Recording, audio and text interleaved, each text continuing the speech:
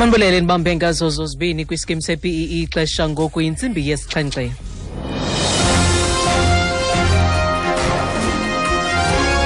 Iindaba nezifundela kuthambile skeyi. Eliphambili kwezindaba, IPalamente namhlanje iza kugwadla umba orhanqe umongameli waseSudan Bashir. Molweni baphulaphuli. IPalamente sele iyilungele ingxoxo mpikiswano yanamhlanje nalapho amalungu alendlu ezakube ishukuxa ibholo lika Bashir.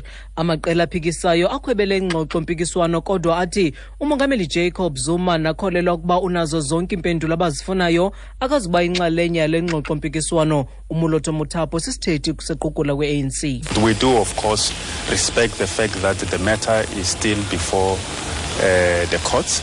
And in some areas, obviously, it will be ill-advised to venture, for instance, on the merits of the case, because it is a matter that is being dealt with by the courts. But that does not preclude the institution from making some reflections on it.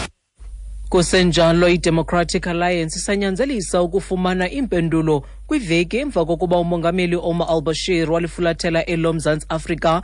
Lo mongameli waseSudan wabuyela kwala kubo nakubeni inkundla yakhupha umyalelo wokuba angavunyelwa ukuba aphume kweli lombutho. Kungoku uthi umkhuselo oluntu uthuli madonsela makaphande ukuba ingaba kuzange kusetyenziswe imali yabarhafu ukunceda lo Bashir kusini na. Inkokheli ye-DA nguMusi Mayimane.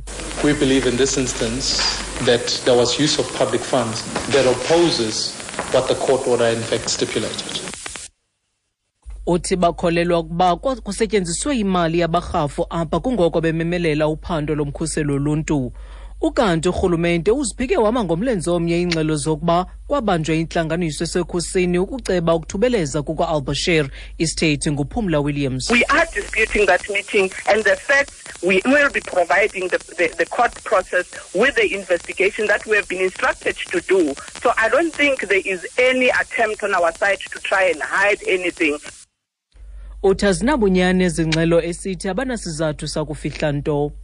Imanyano yabasebenzi mgodini kukulindeleke ukuba ithi thaca amaxwebhu ayo kwicandelo lemigodi egolide ngalentsasa kwilinge lokuzibonakalisa ukuba ngoku iyeyona manyano inkulu kweli candelo. Ezingxoxo zemivuzo ziqale kwibhunge lijongene nemigodi eBoksburg kwiMpumalanga yaseRhawutini izolo.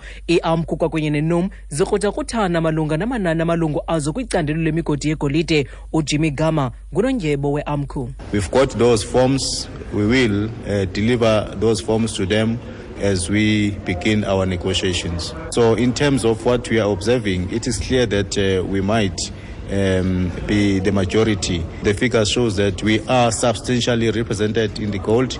Hence, they are increasing day in, day out. So we believe that after completion of all this process, we might end up being the majority. Uthi bakholelwa ukuba emva kwezingxoxo baza kuba yeyona manyano enamalungu amaninzi kwicandelo lemigodi yegolide. Kwezamanye amazwe, oogqirha base-Australia bathi bafumanise isigulo semithambo luvo esayanyaniswa nokunxiba ibhulukhwe eziluhlobo lwe-jeans ezibambayo okwemva kokuba wasetyhini eshiyeke ome inxenye yamalungu akhe omzimba.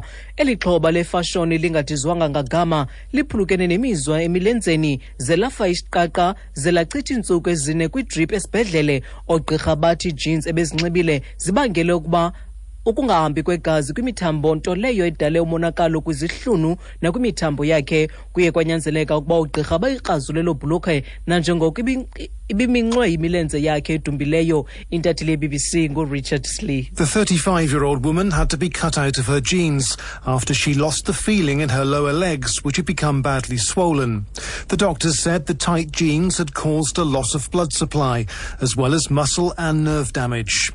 The case study, which is published in an online medical journal, says the woman had spent the previous day helping a relative move house and a number of hours squatting as she emptied cupboards, feeling more uncomfortable as the day progressed. The woman was treated in hospital for 4 days and is now thought to have made a full recovery.